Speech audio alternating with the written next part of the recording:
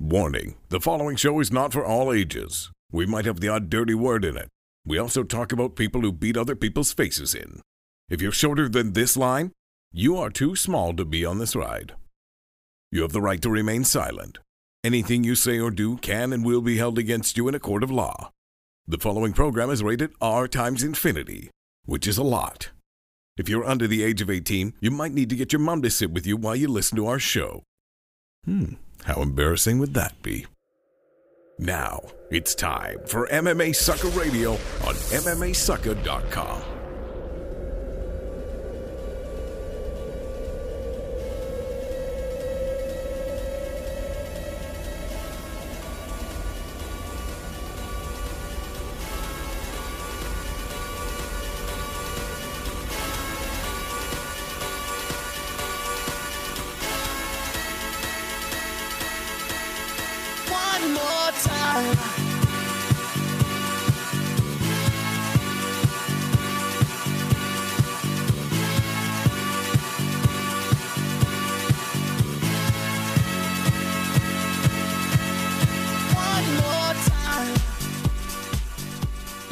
MMASucka Radio.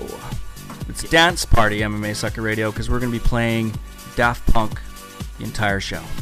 Well, not the entire show. It's not going to play under the whole show. Oh, we're yeah. You know what I mean. Intro and outro are... That's all it's going to be. It's just going to be music. It's going to be a DJ party. Intro and outro are guests with Daft Punk, and some great guests we have tonight.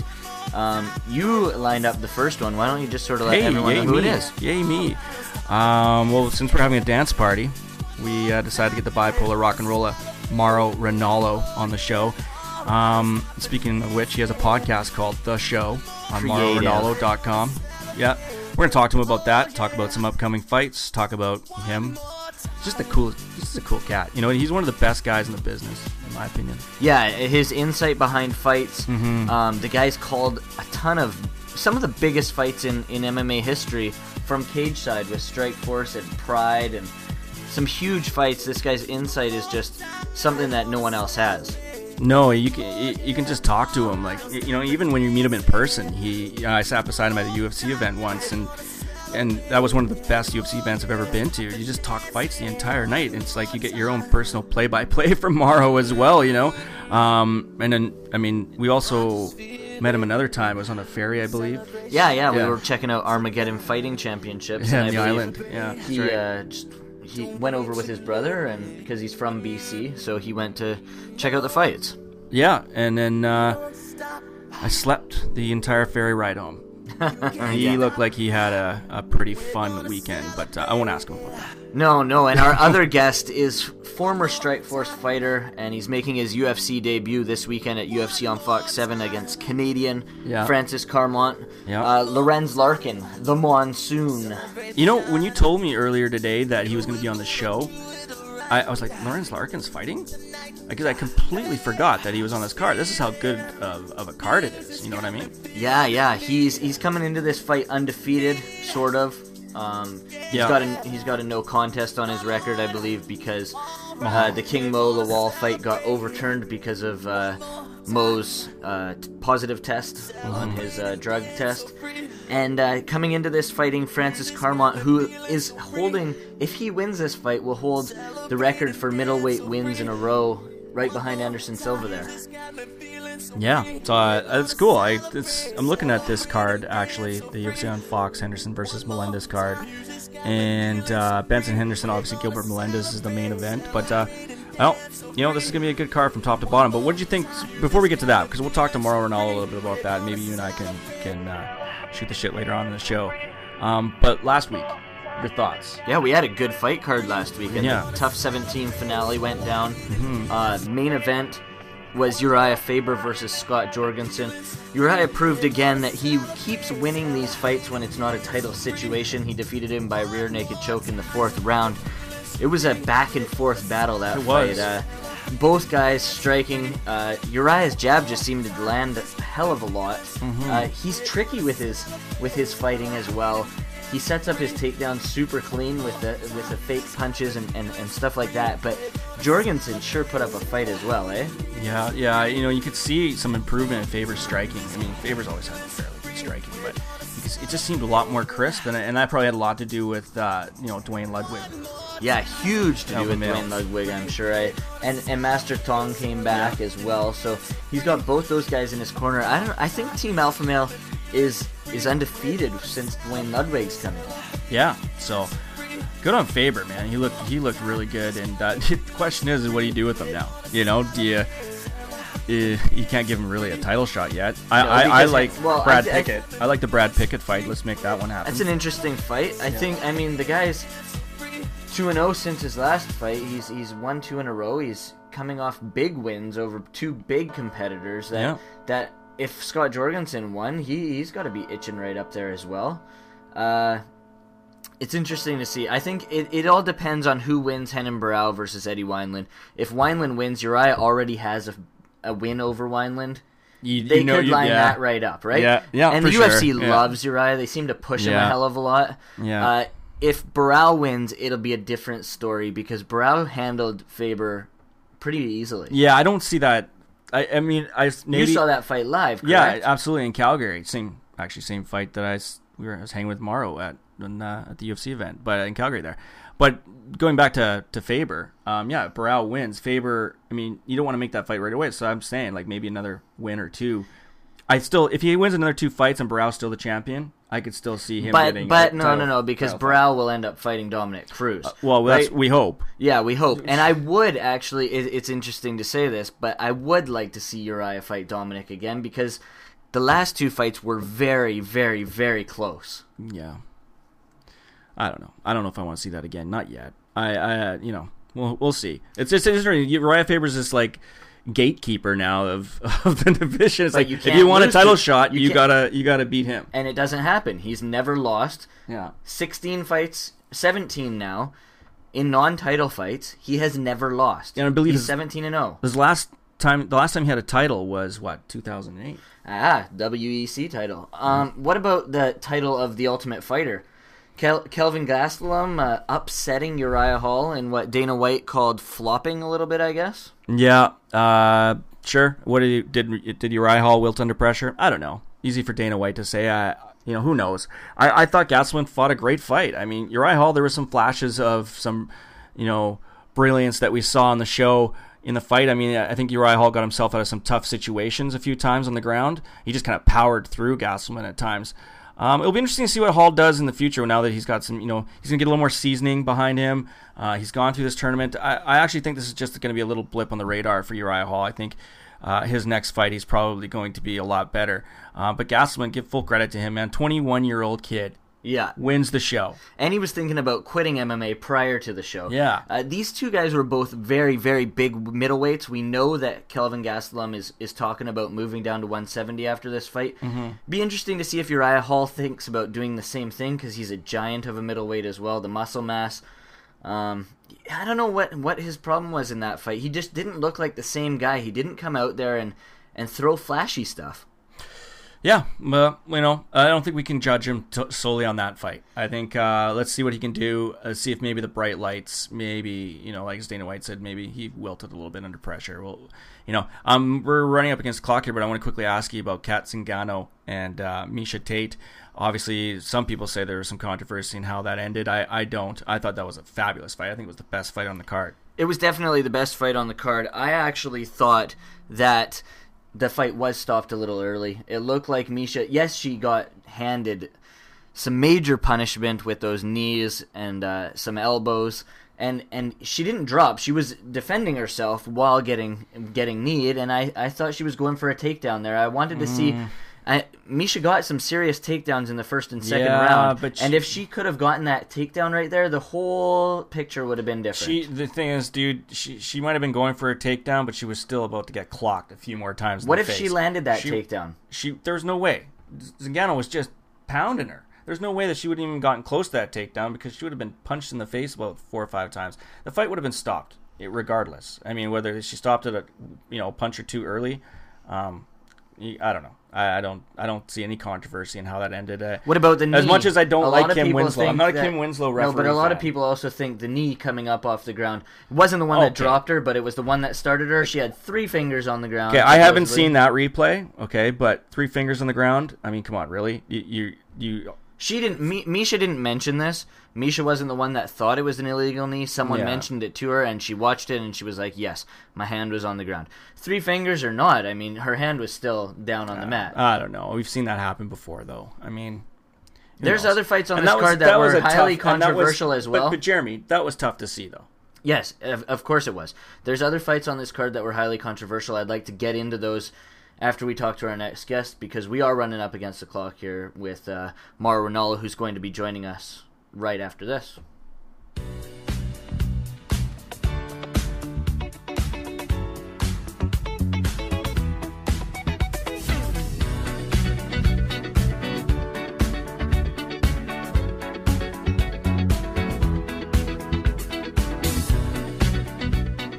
He is a legend in the MMA broadcasting world and one of the true nice guys out there. He's called some of the biggest fights in history for organizations like Pride, Strikeforce, Stampede Wrestling. A man that really needs no introduction, but he's the bipolar rock and roller. It's a pleasure to have Mauro Ranallo joining us today. Mauro, thanks for doing this, man.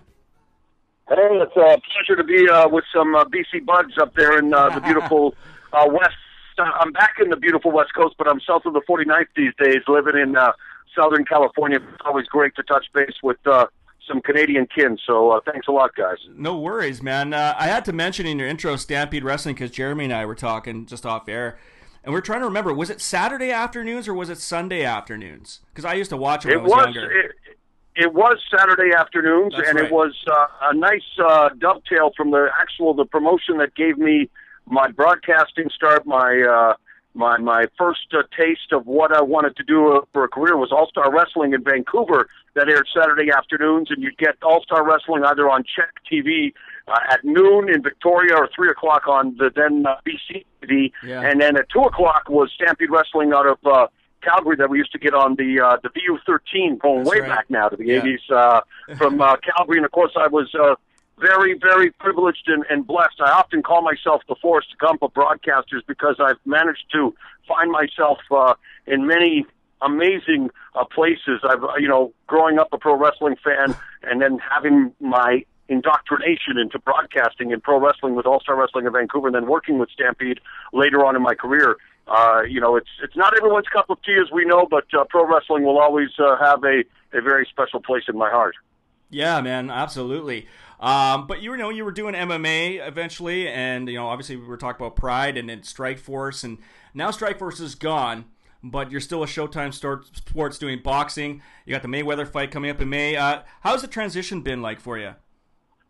You know what? I've been very blessed, and again, people can say, "Man, this guy is just always optimistic, always positive, always looking at the bright side of life." And anyone who knows me very closely knows that that's not always been the case. We all have our trials and tribulations. We all have our obstacles to overcome, but the timing could not have been any better. And again, I harken back to the Forrest Gump metaphor. Here I am calling Strikeforce events, loving the opportunity to call some of the great fights in mixed martial arts. And, of course, we know what happened with the UFC and Showtime and how that relationship ended. And thankfully, for the Strikeforce alum, they've been doing an amazing job in the octagon. And, of course, we're all looking forward to Saturday's UFC on Fox. But in terms of making the transition from MMA to boxing, it's been made much simpler due to the support and mentorship that I've received from everyone, including, at the top of the food chain, the big boss man, Steven Espinoza. A man who's helped me greatly is David Dinkins Jr., the executive producer, and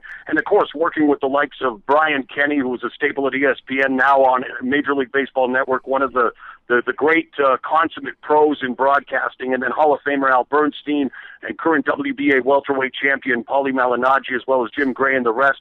There's a saying in combat sports, iron sharpens iron. Well, I've been very blessed to work with so many talented individuals that I'm hopefully getting better because of the company I keep. I have a long ways to go in terms of, being content with where I am in boxing, but the fact that, I'm literally a few weeks away from calling a Floyd Mayweather pay-per-view bout and getting ready to call a unification fight this Saturday in front of close to 40,000 people in San Antonio as Canelo clashes with Trout, and being in Madison Square Garden last December for Trout's big upset win over Miguel Cotto. The transition has been amazing, and I've loved boxing from an infant. I was always attracted to combat sports, and I've been, like I say, very lucky to call everything from pro wrestling, MMA, Muay Thai, and now boxing at the highest level. Did you, looking back at Strikeforce, though, did you see the writing on the wall? Well, it's funny because going back to March, literally a couple of weeks before, days maybe, before the March 12th announcement, Dana White to our good friend Ariel Helwani, where it was announced that Strikeforce had been purchased by the powers that be at Zuffa. We were in New Jersey for the opening round of the heavyweight Grand Prix, and very much built in the style of the heavyweight Grand Prix. And Scott Coker, a huge fan of the production of his background in Japan. So,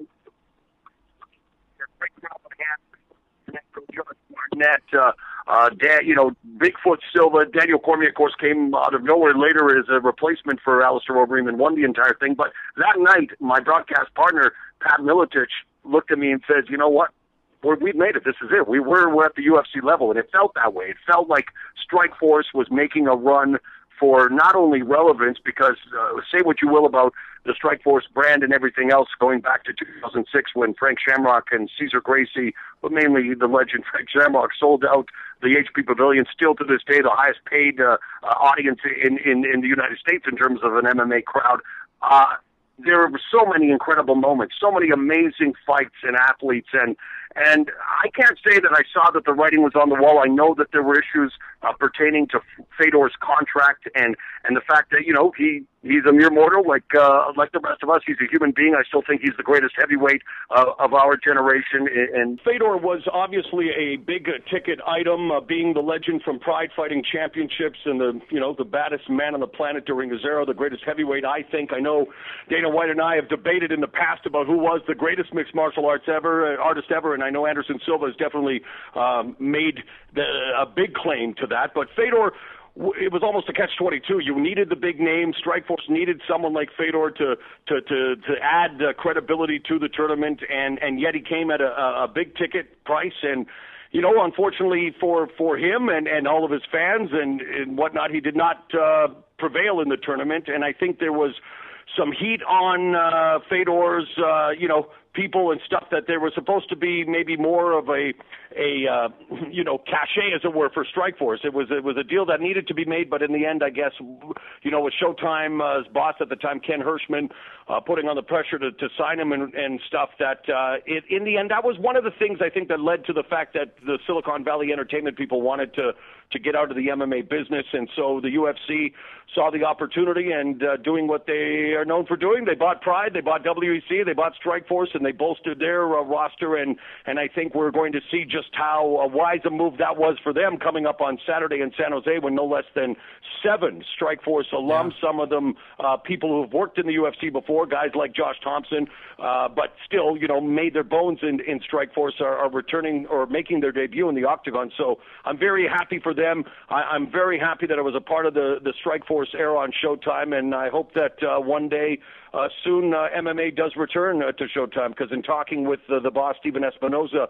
he refuses to shut the door on MMA permanently, which to me is a good sign. Well, let's talk about one of the, I guess, Strikeforce alumni, Gilbert Melendez.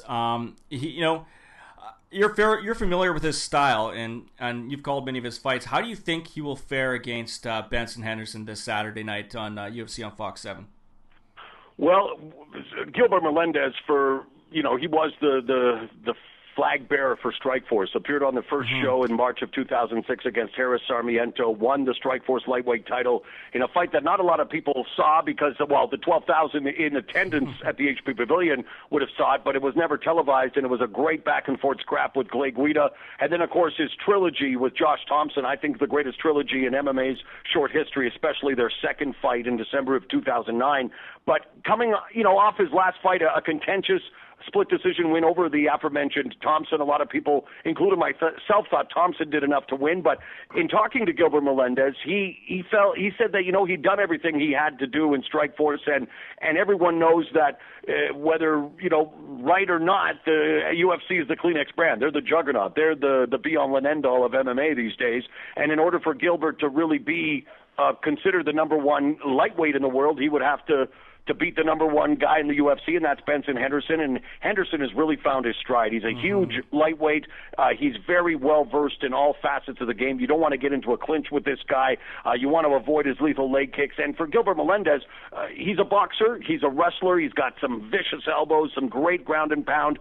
But I think it's up to him to try to finish Henderson, which is easier said than done. I think there is a slight advantage for Melendez maybe in the overall boxing technique, but in terms of power, like I say, Henderson's a big guy. And in terms of grappling, I mean, Henderson still competes in Brazilian Jiu-Jitsu tournaments, trained under John Crouch, and is almost impossible to submit, no matter how close you think he is to tapping out. And so for Melendez, I think he's going to have to really be methodical. I know that he wants to take this to the ground, but that's easier said than done against a guy like Bendo. And yeah, I'm always going to be a Gilbert Melendez fan. I'm a Benson Henderson fan. I know in the media we're supposed to be unbiased. I don't really have any media affiliations other than Showtime Sports, where I'm a boxing commentator. So I'm looking forward to a very compelling and very exciting fight that I think will go the distance. And, some days I wake up and say it's going to be Melendez, and now talking to you, I tend to lean towards Henderson. So I think it's going to be a very exciting fight. Daniel Cormier and Frank Mir are also on this card, and finally we get to see the Cormier and the UFC fighting, some of the top dogs. But just listening to Frank Mir on a previous show I was watching, he looks very focused. He's down in Albuquerque training very hard. This is a very dangerous fight for Daniel Cormier in his UFC debut. As it should be for a guy who has all the hype of a Daniel Cormier coming in to the UFC with amazing credentials, coming out of left field to win the Strikeforce Heavyweight Grand Prix, undefeated. We know about his wrestling credentials and what he has done at AKA, an amazing camp. And you're right, Frank Mir, for the first time in his career, leaving the friendly confines of his home of Las Vegas, working with Team Jackson Winklejohn, was a coach with Team Jones on The Ultimate Fighter.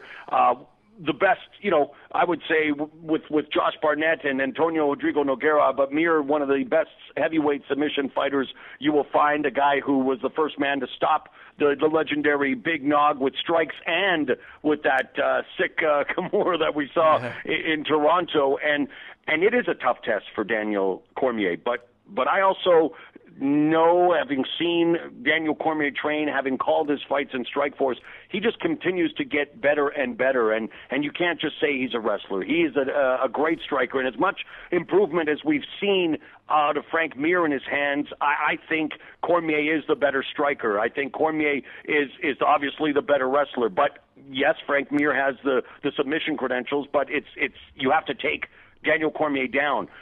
Mir's a big heavyweight, and he has already stated that, he thinks Daniel Cormier, because it's been floated around with Cain Velasquez now being the heavyweight champion out of the same camp, that Cormier might go down to light heavyweight, regardless of the outcome against Frank Mir. And he's talked about one day fighting John Jones, but he's the same guy that when he was captain of the Olympics couldn't compete because he suffered from kidney failure trying to cut too much weight. And weight cutting is a problem that all combat sports athletes face.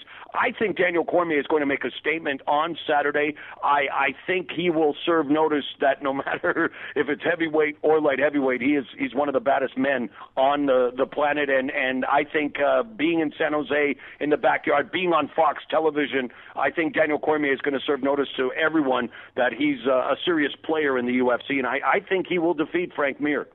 Okay, but then say that does happen and everything you're saying, materializes. What next? I mean, you can't really give him a title shot right now, can you? Well, it's,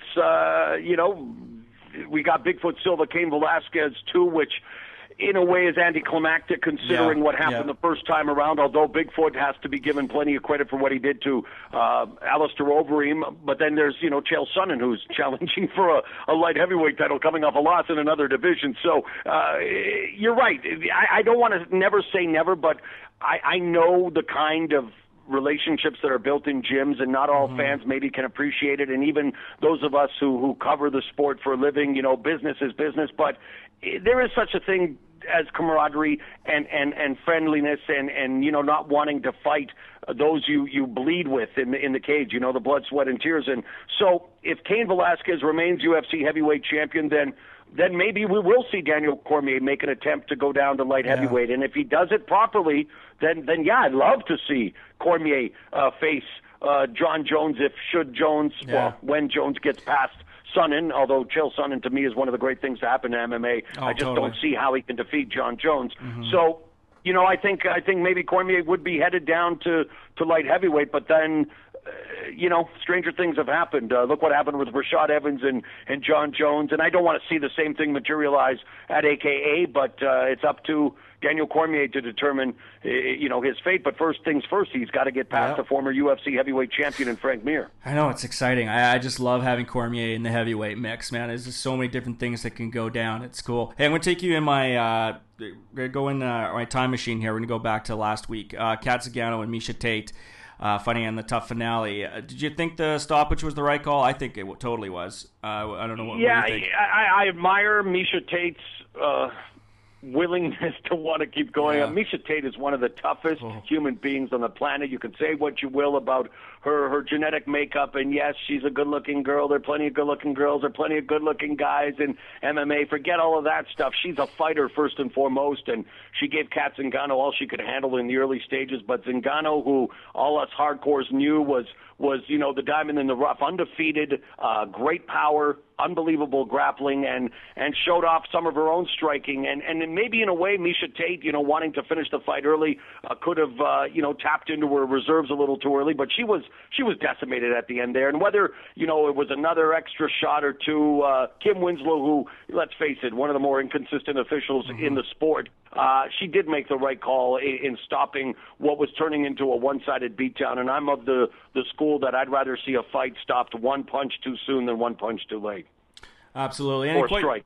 Yeah, absolutely. And what's funny is I kind of personally wanted to see Zingano and Rousey more than I wanted to see Miesha Tate and Rousey. Sure, they look great on television together, and they have a little bit of a heat, and they got some rivalry, right? But I just think as a matchup, Zingano and Rousey is going to be more interesting because there's a mystery. Well, it's something fresh, and it's fresh. We saw, it was Miesha Tate and Ronda Rousey that won over Dana White, and so Miesha Tate will always be a part of the history when she lasted almost the first round, but then, of course, Liz Carmouche, who really gave Ronda Rousey some problems there with the rear naked choke and the neck crank attempt in the dramatic UFC 157 finale. There's so many great women. I know there were over 50 women trying out at the Ultimate Fighter Season 18 tryouts in Las Vegas, many familiar names, many Strikeforce alum Invicta names. But, yeah, Kat Zingano, Ronda Rousey represents a new dynamic and will end up with, an undefeated title fight. Two undefeated fighters fighting for the championship. That's nice to see. So you got Rousey and Zingano now, the new coaches in the upcoming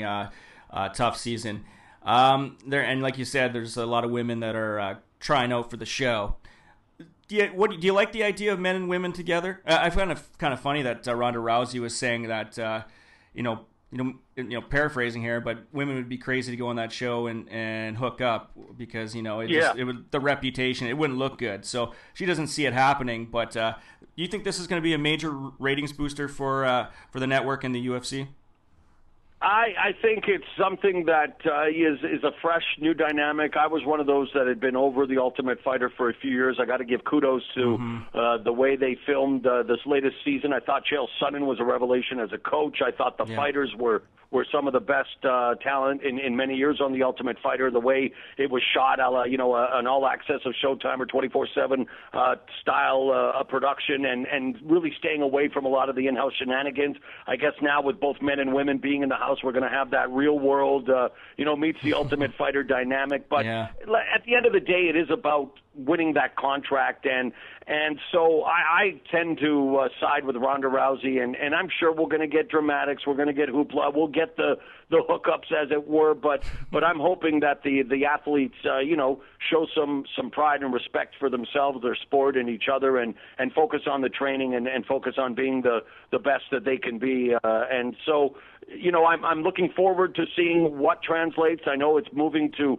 Fox Sports 1 on Wednesday nights, which is a work in progress in itself. It's a brand new network, and with all these changes, and it always weirds me out because I've always been perplexed at people not being able to find programming on television no matter where it goes. But it's proof that it was on Fridays live, that didn't work. It was on Mondays when it first came out in 2005, following Raw, that really set the sport on fire. Now it's moving to Wednesdays after a good season on Tuesday. So I don't know what the ratings will be like, but with the dynamic of the new ingredient of women and men and Ronda Rousey's star power, I think it should be a good season. Yeah, I was like you, man. I tuned out of The Ultimate Fighter, years ago, but this last one wasn't bad, and I'll probably tune in. I'll probably tune into the new one. Sure, I mean it's got that curiosity factor, and at the end of the day, it's up to the roster, it's up to the fights to keep us entertained. And when you had guys like Uriah Hall this past season do what he was doing, I mean, it became where you didn't want to miss, and there were some great fights, and of course, kudos to Kelvin Gastelum, the ultimate underdog, who comes, from where he was to defeating Uriah Hall, who Dana White called the nastiest man in tough history. And there's something to be said about, not maybe freezing under the big lights, or I know Uriah said that they were friends. He didn't really take it all that seriously, but it's the old football axiom, on any given night, and that's what makes MMA so wonderful and so unpredictable, is that you never can fully predict what's going to happen. Okay, so I got to ask you this. I don't want to keep you too much longer, but I do want to ask you, Jon Jones, Chael Sonnen, are you excited about this fight, and do you give Sonnen much of a chance? To be honest, no, I'm not all that excited, because no disrespect to any of the fighters involved. Like I say, I'm a pro wrestling guy at heart. I love what Chael Sonnen has brought to the sport, and in terms of the attention and his promos and all that wonderful stuff. But to be able to challenge for a title coming off a loss in another weight class, and it doesn't seem very fair to me, to those that are toiling in the light heavyweight division, whether it's an Alexander Gustafsson, who we know suffered a cut that scuttled his plans for a fight with Gegard Mousasi, or even Dan Henderson, who we saw in a very lackluster fight against Lyoto Machida. There are people at 205 that deserve at least an opportunity, and yes, Chael Sonnen will bring eyeballs, and he's great on UFC tonight. He's got an amazing future as a commentator and analyst, whatever you want to call it. But it's funny when people say pro wrestling and MMA should never be talked about in the same sentence. Well, I present to you Chael Sonnen versus Jon Jones for the main event. It's funny. Jon Jones, though, doesn't seem to be. I mean, maybe it is part of an act for Jon, but he's not promoting the fight. He's kind of being. He's just letting Chael do all the work. Yeah, and I don't know if that's when it comes to promoting. I don't know if anyone wants to get into a duel with Chael, and I've heard the criticisms about Jon Jones not doing his part to sell the fight. But here's the guy that didn't want to fight, Chael Sonnen on 8 days' notice at UFC 151 when Dan Henderson was injured, and to be honest, I sometimes wonder about the dynamics of and the relationships of the fighters and the promoters and everyone involved. Jon Jones is doing his thing. He's the champion. He's one of the top fighters in the sport, and if he doesn't have to say anything, I guess he doesn't need to. I mean, his skill speaks for itself, and Chael does enough talking for the both of them. Exactly. Hey, you're actually. Hey, we have Lorenz Larkin coming on after you, and Monsoon. Give my best to Lorenz. I'm really looking forward to his debut. Again, a guy who came out of nowhere on Strikeforce Challengers, beat Scott Lighty, and a tremendous striker, and we lost to King Mo, which was overturned because of the positive drug test. But I like Lorenz Larkin, and I'm glad he's getting an opportunity to showcase his stuff in the octagon. Yeah, Hey, I was going to ask you also, you're a TV connoisseur like me.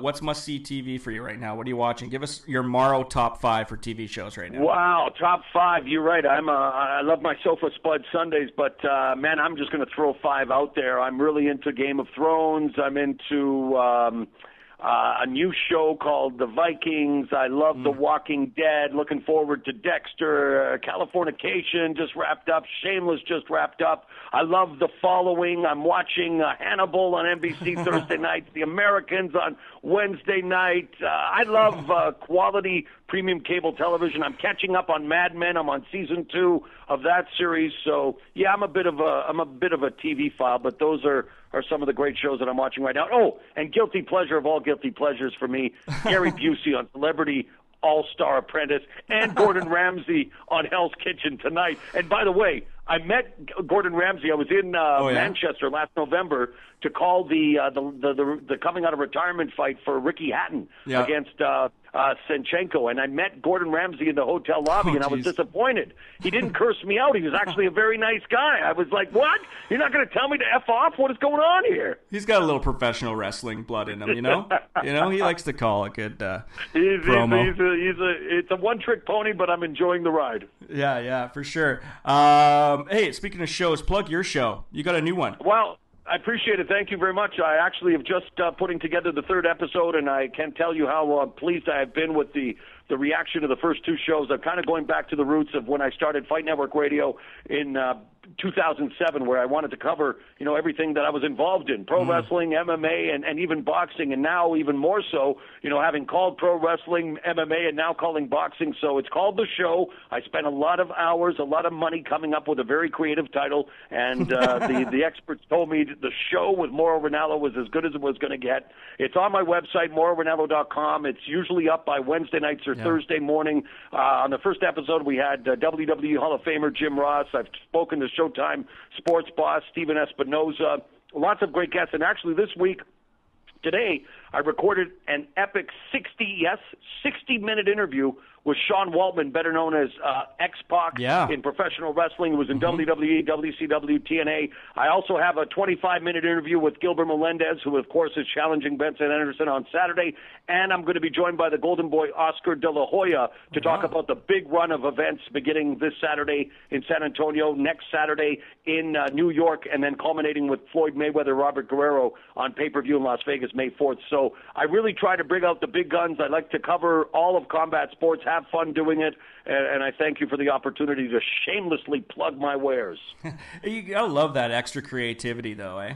I mean, you just to do your own show, plug in guests that you want to talk to. Yeah, absolutely. You know what? That's one of the reasons I decided to leave. My favorite country in the world, my home country, Canada. There will never be any country like it, and I will always call it home. But I was getting a little stale in the center of the universe there in Toronto with what was going on with the Score Television Network. I didn't like the way they handled the MMA coverage at the end there, canceling my show with no real reason whatsoever. And so I needed to get out of the concrete jungle. I've got friends here like Frank Shamrock, Boss Rune, and all the action, as we know, is in Los Angeles.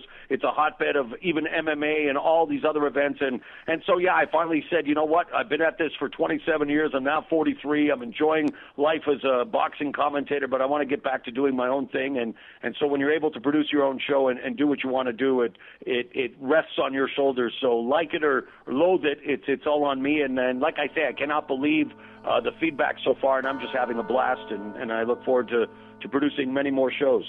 Dude, man, we had a blast talking to you. It's BC Bud and Mauro Ranallo on MMASucka Radio. Absolutely, dude. I like it. Your show is awesome. Everyone, again, go to MauroRanallo.com. Check it out, the show. He does a great job. He's one of the best in the biz. Mauro, thanks for doing this.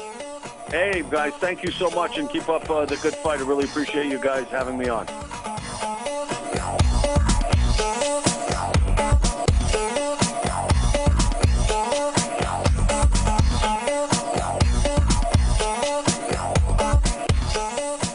That was Mauro Ranallo, and that is my favorite guest of all time. Of all time? That's saying something, man. I mean, we've had some pretty big guests. Yeah, I know, man. Just bring him onto a podcast and just talk with the guy. You know? Yeah. There's some guys we bring on, and I love talking to a lot of different people. It's the beauty of having this podcast. You do such a great job, Jeremy, of bringing some good guests on here. But I just love you forget that it's a podcast. You're just having a telephone conversation. Yeah, it's just chatting with someone about what they love, and Mauro Ranallo definitely loves what he does. Because there's some great guests we bring on that just sometimes don't give us much, but that's just their personality, you know what I mean? With Mauro, it's, just bring up any subject and we could talk about it for half an hour, so... He literally does talk for half an hour. You could ask him a question and he will go on for half an hour. His brain is always going, man. That's good. I like how he calls us BC Bud. It's just, you have no idea how true that is. Anyway. Before we did that interview, I said there were a few other controversial fights on the Tough finale that we watched this past week. Gabriel Gonzaga, Travis Brown. Supposedly Gonzaga's team is going after the Athletic Commission because of these elbows that Brown landed. The first one knocked him out with an elbow to the ear. The second one was to the same side, and then his head sort of turned, and it looked like he got him in the other ear with the other elbows. I didn't think it was too big a deal. Supposedly the only thing he can do at this point is he can't look to have the fight overturned because the referee called it what it was. The only thing he can do is try to get a rematch. Oh, I see. So Miesha Tate, having a finger or two on the mat, to me, I say that's not big of a deal, near in the face. But now you're saying, you didn't think the elbow in the back of the head was, that big of a deal. No, I didn't. What I mean? I didn't really. I didn't think he got him in the. I think. I'm just saying it's the same thing as Miesha Tate having a finger or two on the ground, right? For sure. Here's the question at hand that I have. He was out after the first two elbows, which weren't to the back of the head. No, he was out. Yeah, completely out. He was dropping to his knees. The referee came to jump in as he was throwing those other two elbows that are at question.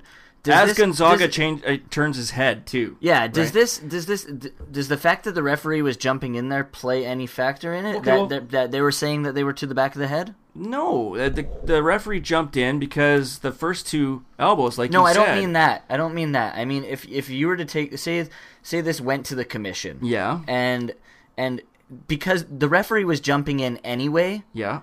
The extra elbows don't mean anything, do they? Well, I don't. It was an inadvertent.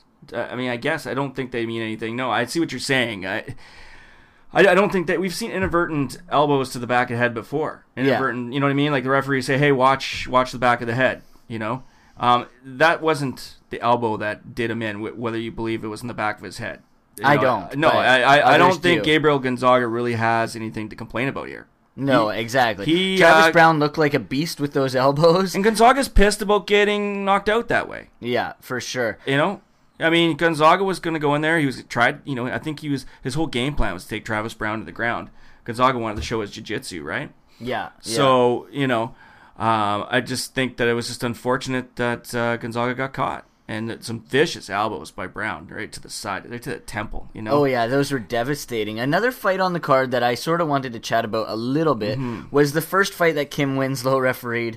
Maximo Blanco versus Sam Sicilia was the second fight on the card. I didn't see it, actually. I have it on my PVR. I haven't watched it yet. Winslow warned Maximo Blanco 9 times for having his hands in the fence. 9 times. When are you going to choose to take a fucking point away from a guy? 9 times. The fight would have ended up being a draw. I'm telling you, the 10th time you're in trouble. Don't make me get to 11. Why would someone stop grabbing the fence if you've heard it 9 times and she hasn't done anything about it? Okay, well, first off, it's not just Kim Winslow that does that.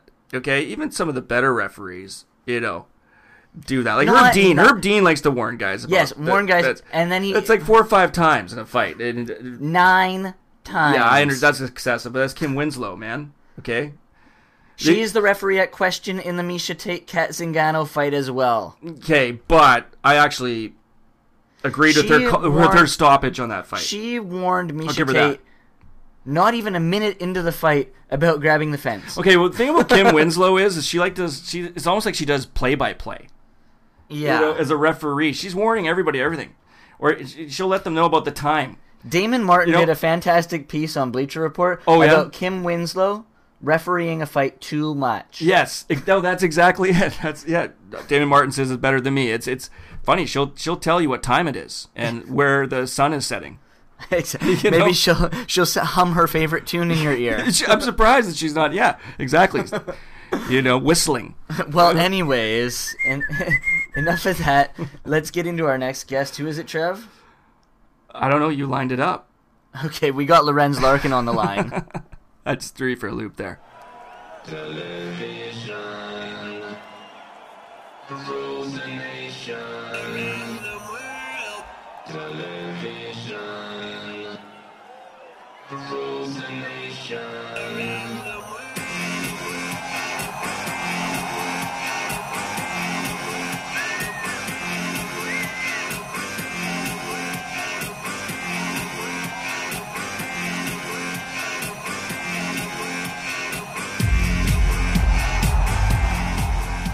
He's currently undefeated and fighting this Saturday night at UFC on Fox 7 in San Jose. He's fighting on the FX portion of the undercard, but this guy's a beast and is set to take on Francis Carmont. Welcome to the show, Lorenz Larkin.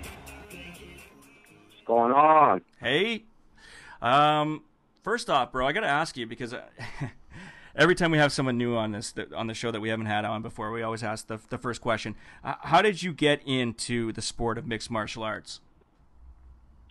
I did amateur boxing, and then at the weight I was at, I kind of figured that, I was too short, for that weight class. So I just kind of dabbled in kickboxing, a little bit of grappling, and then just kind of progressed from there. First off, I mean, people who don't, maybe didn't follow you in Strikeforce, just let people know sort of, what you're all about. Like, where do you think that you're the strongest as a mixed martial artist? I would say on my feet. That's what that's what everybody says. So yeah, on my feet. I guess my striking. The glitz and glamour that that you found in Strikeforce. I mean, that was a fairly big promotion, and then now you're here in the UFC. Do you think that extra pressure being on the bigger stage will phase you, and how do you prepare mentally for something like that? It's kind of, I would say, I was kind of lucky. I kind of got the long end of the stick because, my first fight in Strikeforce was the first fight that Zuffa. That was the first kind of takeover fight that when Zuffa fought. So my first contract with Strikeforce was under Zuffa. Yeah. So they ran their same procedure that they do with UFC. So I'm kind of used to that. I mean, the only thing that's, in my eyes that's going to change is, the crowds are bigger. Mm-hmm. You know what I mean? But other than that, it's kind of the same thing to me. Do you find the media's been different a little bit? I mean, leading up to this fight in comparison to your last Strikeforce fight, does the media tour get to you a little more? No. The only thing that I haven't experienced yet, until today, was we just flew in, and then once when I got out of the van, there was fans, that wanted my autograph, once when we got out of the van to the hotel. That's never happened before. That's cool, though, eh? We only seen fans, on fight day. Yeah, for sure, man. That must be cool, though, signing autographs and stuff. Yeah, it's cool. Did you ever think that you'd be in this position, looking back, at your life? Did you ever think that you would be on this big of a stage? No. You know what I mean? I thought, maybe I'll be like a chef or a hairdresser or something, Speaking of hairdressing, of hairdressing, I saw a photo on your Twitter earlier today. You just got your hair done today. Just to let people know what that is. You got the funky design on your head, and that's something that you're known for now. Whoa. Kimosabi. That's a real star bell, man. You can't be talking about funky design. No, but what it is, it's the city where I'm from. The city where I'm from is Riverside, California, and that's like our city symbol. Really? Okay, cool, man. Man, I just got called out. Yeah, well, they call my city symbol funky. No, I didn't. It was a funky design. I mean, you're known for doing the flashy things with your hair. Your version of funky is different than his version of funky, Lorenz. Mine's a Canadian funky. Yeah, I guess. I don't know. Maybe that's a Canadian thing. I don't know. I got to get your lingo. Yeah. You got to get the Canadian lingo down, eh? Okay. Did you happen to? Well, first off, you're fighting Francis Carmont. Did you happen to catch his last fight against Tom Lawler because many believe that he lost that fight. Yeah, I watched that fight, as it was happening. Well, not there, but I watched that, the UFC card, and yeah, I believe that he lost. You know what I mean? I don't even know how was it a split or was it unanimous? It was a split. It was split. Yeah. Okay. Yeah, I think Lawler should have took it in on the split. You know what I mean? But you leave it in the judge's hands, and anything can happen. So when you're looking at Francis Carmont, do you see holes in his game at all? You see things that you can definitely exploit? Yeah, my whole thing is, I go in with a little bit of a game plan. There's a small game plan, something simple, but most of it is, just adapting to my opponent. You know what I mean? So, once when I get in there, I'm not really trying to implement a certain type of strategy towards them. Yeah. I'm just kind of adapting and getting used to them and going from there. Now, you guys are both large fighters in the weight division you're in. You haven't fought since July, and that was your middleweight debut. Did the weight come up with such the long layoff, and has it been tough getting it off, cutting for this fight? Yeah, my weight cuts are tough mentally, not physically. Yeah. Like, I started this weight cut at, probably 230. Yeah.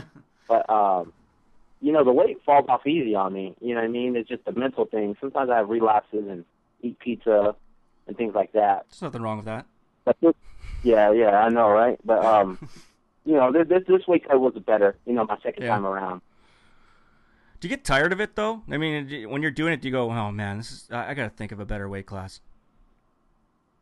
I always think about fighting. I always kind of question myself, why can't I just be like, some big-time CFO running a company and not worried about fighting and driving a Lambo? Sometimes I question why I do this, but yeah, at the end of the day, I love it. And oh yeah. Yeah. But I mean, I'm just talking like the weight cut. Like you said, it's a mental thing, and you must just get so fed up with it. Not so much the sport and fighting, just the weight cutting. I know that's part of it, but you're a fairly big guy. I mean, you could probably fight up, at light heavyweight. The good thing is, it falls off of me. I'm not this like lean fighter that that's like struggling. My diet is really loose. You know what I mean? So I can have cheat days and cheat weeks. Yeah. So it's not that bad for me. You know what I mean? But when you get the whole reason why I cut, and go to 185 was when I was on the local shows, when I was fighting 205, the guys were my size. Yeah. So, the higher you go up in the shows, the bigger these guys get. And you only want to, stay, at least keep it at a level playing field, you know what I mean? Yep. So, 185 is my class. That's the guys that are my size. They might have a little height on me, but other than that, we're still the same size. Who are some of the guys in the sport right now that you enjoy watching? Nobody. No. That's honest. No, I like, I'm an Anderson fan. I'm a Bisping fan. I'm a Faber fan. Yeah. Just all the exciting fighters. You know what I mean? That are really exciting. You know what I mean? To watch and always bring it. So those are the ones that I really like to watch. Yeah, I read somewhere that you got a background in kung fu. What made you take up that martial art? Obviously, I'm assuming you did it when you were a lot younger. Yeah, you know what I mean. My mom put me in a couple classes, and just for me to do, before I started being in. It was cool at the time. You know what I mean? But, yeah, absolutely. But other than that, I haven't trained in it. But the whole reason why I always stated, like my style was like kung fu was because everything that I learned, as far as from boxing, kickboxing, and all that, you know what I mean? I always try to throw, how can I put it? Everybody in the sport gets taught the exact same thing. Everybody gets taught the jab, the chew, the hook, the uppercut, you know what I mean? Yeah. I always try to, you know, throw things from the weirdest angles and try to mix it up and make it my own. And that's why I always said it's like Kung Fu. You know what I mean? Because it's always something weird getting thrown at you.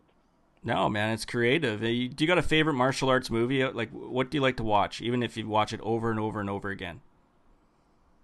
I like Jackie Chan. What's my name? When they fought those two white twins on the top of the roof. Okay. That was pretty dope. That and Are you a Bloodsport guy or Chinese Connection? I mean, I like Chinese Connection. Oh yeah. Oh, I like Bruce Leroy. Right on. Did you ever check out that movie Raid Redemption? By the way, highly recommend it if you're gonna look at a good action flick. By the way. Raid Redemption. Yeah. Is that the one where he's in front of a building on the cover and he's a small guy in front of a building? Well, what it is they're the police. They go into a building to get rid of these gangsters, and it's just like Die Hard on steroids with some serious good Filipino martial arts. Yeah, but the cover of the DVD is a guy in front of this big building. Yeah, you're correct. Yeah, I was gonna rent that one day, but I was like, nah, it's probably. No, watch it before you fight. Put it in the hotel Yeah, room. now I gotta rent it. Yeah, there you go. That'll pump you up. Hey, I'm gonna ask you something here. Chael Sonnen, John Jones, UFC 159. Who do you got? I'm gonna have to say Jones. Yeah, why? Jones just has everything on his side. You know what I mean? I think that if Jones's wrestling isn't better, is it better than Chael's? It's just at the same level. Mm-hmm. He's taller. He has a big reach on him. You know what I mean? And Chael's stand-up isn't all that. And I think that, you know, John Jones' wrestling is going to be able to nullify, you know, Chael's takedown. So I think it's gonna be a hard night for Chael. That seems to be what a lot of people are picking for those very reasons. It'll be hilarious, though. I mean, it would be actually pretty shocking if Chael Sonnen does what many people believe that he can't do. Oh, man. If he beats John Jones, man, that guy's going to take over the world. Hey, if you had a Lorenz, I mean, if you're a pretty chill guy, if you had your own little, you know, podcast that you did once a week, Lorenz Larkin podcast, but you couldn't talk about fighting, what would it be about? Food. Easy. Yeah. Food all day. So we get back to the weight cutting thing and why it's so difficult for you. Yeah, exactly. And what do you get? What do you do in your spare time to get your mind off of fighting? And don't say food. Yeah, I know, right? I'm pretty active. Oh, this probably can get me in trouble, but I'm pretty active, man. I like going snowboarding, quadding. I used to have a street bike. I used to ride that. Oh wow. Dana White. Yeah. Just give Dana White a call. I snowboard and have a street bike. Exactly. Go on. Well, I was going to say, and for a black guy, I'm pretty damn good snowboarding. I might just say. I actually just read about 5-10 minutes ago that you're an extreme night owl and you go to bed really late but still wake up fairly early. What are you doing until the wee hours of the night? Watching TV. I'm like a reality. Well, I don't know. I don't want to say that word. I don't know if you guys can cuss or not. Oh, you can cuss all you want. Oh, I'm a reality whore, man. Yeah. I watch it all. So I stay up watching all the things that I DVR'd, you know, the night before when I was gone at practice. Yeah. So like reality TV, like Dancing with the Stars and stuff? stuff? You like Dancing with the Stars, don't you? No, not Dancing with the Stars. I like Real Housewives of Orange County and Atlanta. What else? The Voice. I used to watch So You Think You Can Dance, but they haven't had a new season yet. Real World. Okay, yeah, Real World. Yeah, they're trying that with the next Ultimate Fighter, by the way. They're bringing in some guys and girls. It's going to be kind of like Real World with violence. That's funny. That's the exact same thing I've been saying. I was like, that's just going to be a Real World with fighting. Anything else? I mean, besides like reality shows, are you into like? Are you a Game of Thrones guy? No, you know everybody was watching it. You know what season I was really into was True Blood. No, really? Wow. Yeah, I watched all the True Blood seasons. Awesome, man. Awesome. Hey, last question for you before we let you go. We asked this to a lot of our guests, and we put it on our site, MMASucka.com. We call it fight music. What do you listen to get yourself in the mood to punch someone in the face? It depends, man. I kind of listen to almost everything except for country. So it goes anywhere from like some death metal to Adele. It changes up. It's a mood thing, right? Huh? It's a mood thing, right? It's whatever mood you're in. Yeah.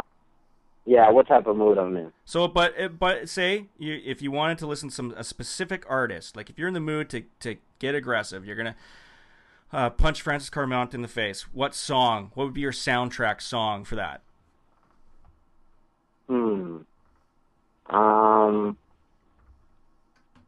What song would be for that? We're Not Gonna Take It by Twisted Sister.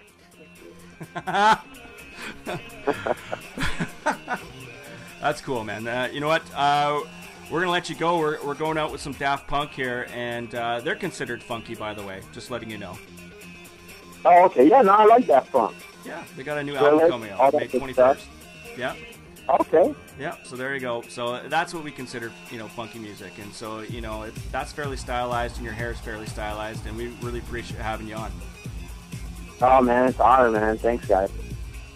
Jeez, did I get called out there or what? Wow. You didn't like the term calling his hair funky. Maybe we're just two, lame-ass white guys. I don't know. I do think his hair is pretty funky, though. Have you seen it? He's got, some designs in his hair. I've seen it before. It's pretty damn funky, I think. There's a lot of guys do that, carve up their heads, make it look like a jack-o'-lantern. Well, I don't know about that. I wouldn't go that far. You'd probably get your head cut off if you said that. I got in trouble for saying funky, but... And you know what? I had, in the 80s, I used to put the little lines on the side of my head. I put my hockey number in the back of my head. I bet you did. What? You number 69? No, number 6 actually. But we all did. The entire team. That was a thing back in the 90s. Was putting your number on your head. Yeah. Maybe if you played on a good team or you were. We were I know you we were in the provincials. That's all of BC. No, I understand. AAA hockey. I understand you're really good, but let's be honest. 5 people come out and watch your game.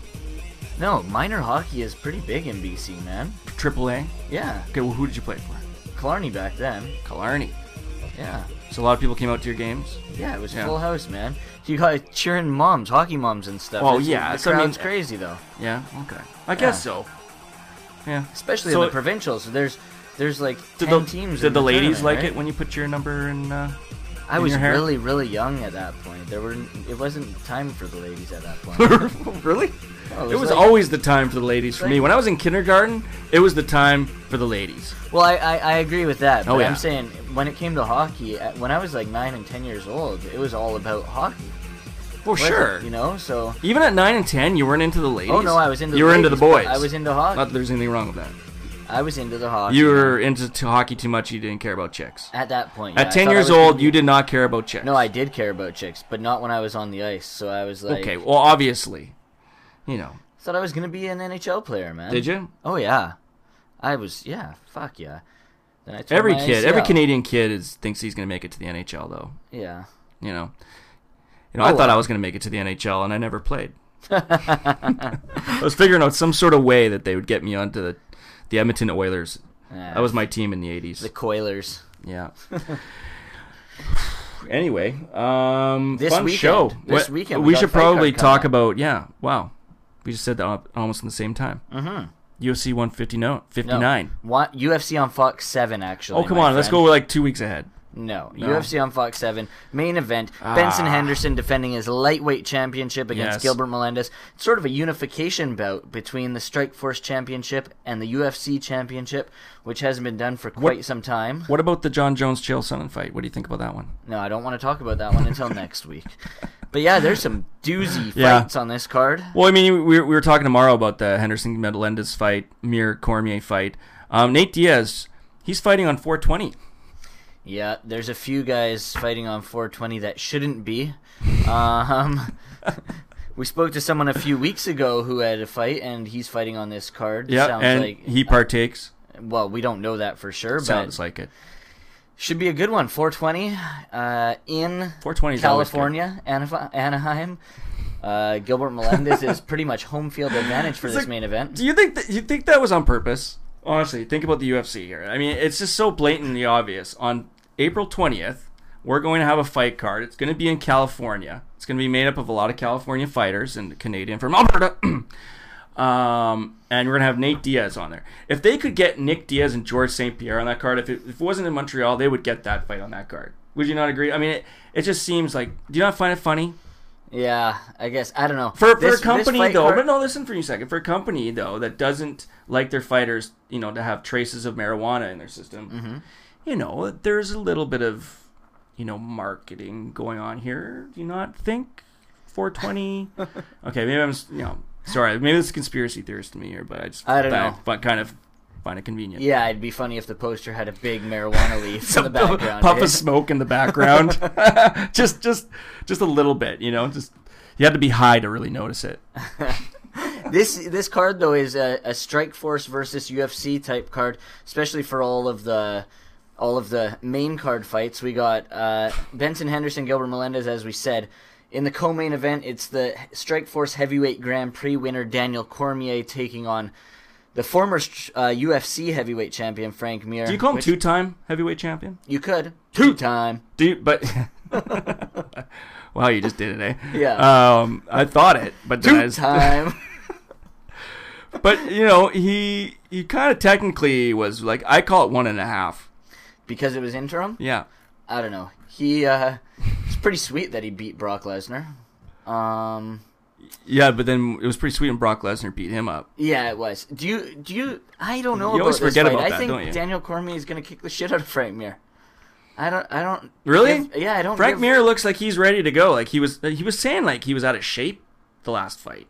He came out of shape. I don't think he looked that out of shape. He actually did. He did look a little bit out of shape. So? He didn't. A couple fights ago, he looked absolutely ripped and jacked, and he didn't look like that his last fight. But it could be an interesting tussle. It'll depend on what Mir's going to do if Daniel Cormier just constantly takes him down. Obviously, he's good off his back. I'm thinking Mir is hoping. That happens. Yeah, Cormier could take him down, and it's tough with a wrestler who has such good top control. Yeah, you know what though? Yeah, there is that because we saw speaking of Lesnar, we saw what Lesnar did to Frank Mir all those years ago at UFC 100, where you had a really good accomplished wrestler, did a really good job of keeping Mir on his back. So, I just don't think Mir would catch Cormier in something that he caught Lesnar in their first fight. So no, yeah, I kind of agree with you. I was already kind of leaning towards Daniel Cormier, and maybe it comes down to the striking. I mean, Frank Mir surprised us before with his striking. Yeah, his boxing looked great against Nogueira. Yeah. So who knows? But yeah, I like your pick as well. I take Cormier. Thank you. Yeah. Josh Thompson getting another crack at the UFC, taking on Nate Diaz, as you mentioned, 420. It should be a good fight. Who do you got in this fight? I got Nate Diaz by puffing win. I think Nate Diaz is gonna roll right over Josh Thompson. Even though Josh Thompson, I mean, many believe that he won the last Gilbert Melendez fight. Yeah. Josh Thompson is no slouch. It was close. I did give it to Melendez, if I remember correctly. Well, we never agree on anything. No. But the fight I'm looking forward to most on this card, let's not get into that one anymore, is the next fight that I'm going to talk about. Why don't you just control this? The opening fight. I won't say anything about the Nate Fox Diaz card. I won't give any insight at all. Matt Brown against Canadian Jordan Meehan. That fight is going to be fireworks. Matt Brown's been knocking people out at will. I think it's going to be a good tussle. You got some pieces coming out this week about those two fighters, do you not? Oh, I'm allowed to talk now? Okay. Yeah, I do. It's going to be good. We had both of them on. Yes, we did. I'm saying it's going to be a good fight. Yeah, it's going to be a great fight. And then, two pieces coming up. And I'm just thinking here, actually, I don't know who I'm going to take in this fight. It's a big step up. It is. I think Jordan, step up for Jordan. Yeah. Matt Brown's on a tear, 4-fight winning streak. Could be 5 if he beats Jordan. And it's going to be Interesting to see. I don't know. I think it might be a big step up for Jordan in this fight. But you got to think on short notice. If he wins this, then he's right up there. He's a name's name. He is a name's. So name. who are you picking? I mean, okay. First off, I wanted to give my pick in the lightweight fight. I'm taking Nate Diaz. We already went over that. I know. I'm just saying. I don't think I got to say it. And then in this fight, I'm going to take. My heart is Jordan Meehan, but I just have a feeling this is going to be a bit of a learning curve here. Welcome to the UFC. I think it's going to be Matt Brown. Do you? Yeah. You see, I could wake up tomorrow and my pick would change. Yeah. Probably. Right now, I am leaning towards Jordan Meehan because I think he's a big welterweight. I think that if he is able to take Matt Brown down, I think he's going to just control it there and land a little gritty, grinding, sort of hammer fisting kind of thing. But Matt Brown, if he gets his hands on you, then you're going to sleep. So I didn't really... I mean, yes, I chose. And then you'll Jordan wake up and you'll change your mind on who was going to win the fight. Yeah, pretty much. It's a toss of a coin for me. Yeah. Anything else on this card that stands out to you? Fights that we should look out for? Well, we had Lorenz Larkin on. That fight's going to be fun. Speaking of which, who are you taking that? I'm actually taking Larkin. Yeah, me too. Not just because we had him on the show, but actually because he was on the show, he is going to win now. This fight card is stacked top to bottom. Mm-hmm. Chad Mendes is on the card. Another fight I'm looking forward to is the lightweight battle between Ramsey Nijam and Miles Jury. Yeah. Jury is undefeated, I believe. And he's fighting Ramsey, who's a beast. He won at the last Fox card. This one should be a fun one to watch as well. And then Joseph Benavidez is also on the card. And you go ahead and pronounce his name. Maybe we need to get the special... Darren Uyenanama. Oh, look at you. We don't need to get someone doing it for us. No, he's nice. This should be a good fight. He was ranked right up there when he came into the UFC, and Benavidez was as well, obviously. And this one should be fun to watch. I like watching the flyweights. A lot of people don't give the lighter guys a fair chance, but I think this should be a fun one to watch. Yeah, I'm enjoying it. So, Chael Son, John Jones, UFC 159. Cool, man. Anything else you want to say? I mean, it's been a bit of a long show. It has been a long show. Not much. I just want to, give our thoughts and prayers to the people in Boston. Oh, dude, don't even get me started. Yeah, so I'm wearing my Boston Red Sox hat today. We'd I just end felt the awful. show on that note. Yeah, that's a bummer note. Our hearts will go to them, and I don't even want to begin. That's just something I don't want to talk about right now. All right, and thanks to Mauro Ranallo. Yeah. Also, Lorenz Larkin for joining us on the show. Good luck to Lorenz on Saturday night Daft against Punk. Francis Carmont. Yes, the entire show was brought to you by Daft Punk. Make sure you check out their new album on May 21st. You can actually pre-order it on iTunes right now.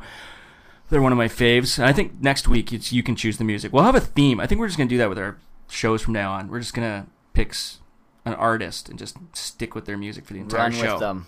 But I'm concerned because you're going to pick something really dumb next week, and I'm going to be stuck listening to really stupid music. Probably on purpose. I am going to do that. It'll probably be something like New Kids on the Block. Or, God, don't... Maybe I'll bring up some Celine Dion. Yeah. Anyway, how can people find us out there? Facebook.com/MMASucka. As always, you can find us in the Twitterverse at MMASucka. Listen to the show on Stitcher. It will be back on iTunes within the next week. I promise you that. What happened? They had a tough time with our server there, archive.org, figuring stuff out. So I've moved over to a different server that we used to use where it was publishing on iTunes, and it'll be fixed this week. Okay, and of course you can find us on MMASucka.com and Sportsnet.ca, and thanks to the good people there at Sportsnet for putting us on, and make sure you check out Sportsnet.ca and click on MMA. Some great writers over there. Thanks everybody for listening, and we'll talk to you next week. We were somewhere around Barstow, on the edge of the desert, when the drugs began to take hold.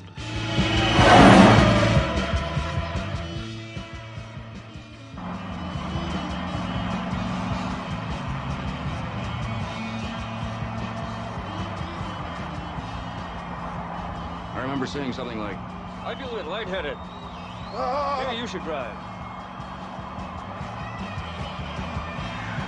Suddenly, there was a terrible roar all around us, and the sky was full of what looked like huge bats, all swooping and screeching and diving around the car. And a voice was screaming, "Holy Jesus, what are these goddamn animals?" Hey! Say something? Never mind. It's your turn to drive. No point mentioning these bats, I thought. The poor bastard will see them soon enough.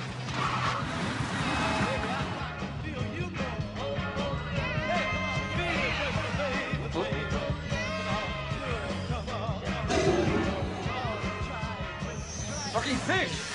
Fine. We had 2 bags of grass, 75 pellets of mescaline, 5 sheets of high-powered blotter acid, a salt shaker half full of cocaine, a whole galaxy of multicolored uppers, downers, screamers, laughers, also a quarter tequila, quarter rum, case of beer, pint of raw ether, and 2 dozen amyls.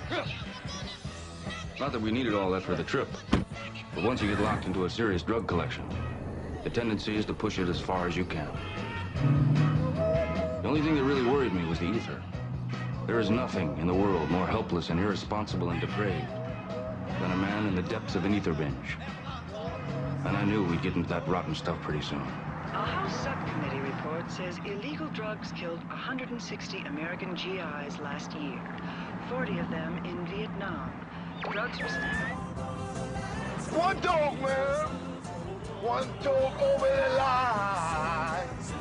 Downtown at a railway station! One dog over the line! One toke, you poor fool. Sweet, sweet Mary! Wait till you see those goddamn bats, man.